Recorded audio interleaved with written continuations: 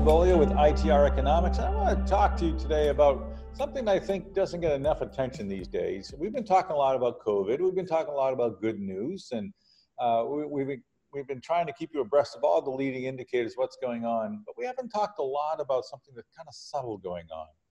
And what's going on is that there's the China-US trade talks that are receiving some attention, but there's not a lot of numbers involved. And I don't want to bore you to death with numbers. That's the last thing I want to do. So let's just talk about some trends and some, what I hope are interesting facts for you as we go forward. If I want to start on what most people would perceive as the negative side, the downer, how things are going wrong, I would tell you that we have a trade imbalance with China in goods and services, and that would set you off feeling bad. But here at ITR, we want to put it in context. And I want to tell you that in the month of March, so pre-COVID, this has nothing to do with COVID shutdowns. This is all about January, February, March. We have the lowest amount of, the least amount of trade imbalance with China that we've seen in almost 15 years. So while there is a trade imbalance, before COVID, it was kind of writing itself in many people's minds. We'll always have a trade imbalance because we're the consuming nation and we're going to buy lots of things from China. But it's not like we're entirely dominated by China in the prospect. Now, imports from China, if I want to continue on filling you with things that might fill you with fear, I would say that since March, since that last number, the number of imports from China of goods has been rising. And that April, there was this tremendous surge, and I would just emphasize that. And I wouldn't tell you that in May, while it was a little steeper than normal, it certainly wasn't even close to the surge in April. And June was along the low side of the majority range. June just kind of settled right down. So we're back to importing more from China. Again, you could consider that bad news. And for some industries, it is bad news. But overall, understand that means there's a demand pull. We need what they are selling. And there'll be more near sourcing going on. There'll be more of what a lot of people are looking for in that businesses will see more activity in Mexico, the US, and in Canada. North America will see a resurgence. But this means there's a demand pull going on in the United States. It certainly is good news. But let's flip it around.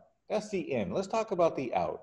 The out is that US exports to the world have established a tentative 112 low in May. I mean, that's really cool. That means that we're beginning to see the world demand more and more US goods. And as we see the May monthly number, it was a 10-year low. It was like the lowest we've seen in exports in 10 years. That's horrible in many people's eyes, and mine too, because we want to sell goods. It's good for American businesses. But that was followed by the steepest May-June rise on record, 15.87%. It was phenomenal. And we're going to see more rise going on in exports, which is good for US businesses of all kinds, everything along the supply chain from manufacturer to exporter and everything in between. Where did the goods go? That's a really good question. I'm glad you asked. And most people would concentrate, again, on China. And, we sell a lot less to China than we import from China. Very true. But the reality is, when we look at other countries, we exported a lot. And other countries are much more important to us than China. So let's get off China for a minute. We exported a lot to Canada, 20.1 billion in the month of June. Mexico was 15.8, and all of Europe was 16.2. You combine Canada and Europe, that's almost 4 times what we exported to China. You want to know where the power is, where the importance is? The power and the importance is in North America. You want to know where the major trading partners are? They're to the north and to the south. You want to know where their good news is? They're demanding more and more US-made goods, which is good for the US economy. It's good for the tax base. It's good for people who are looking for a job, and it's just good news.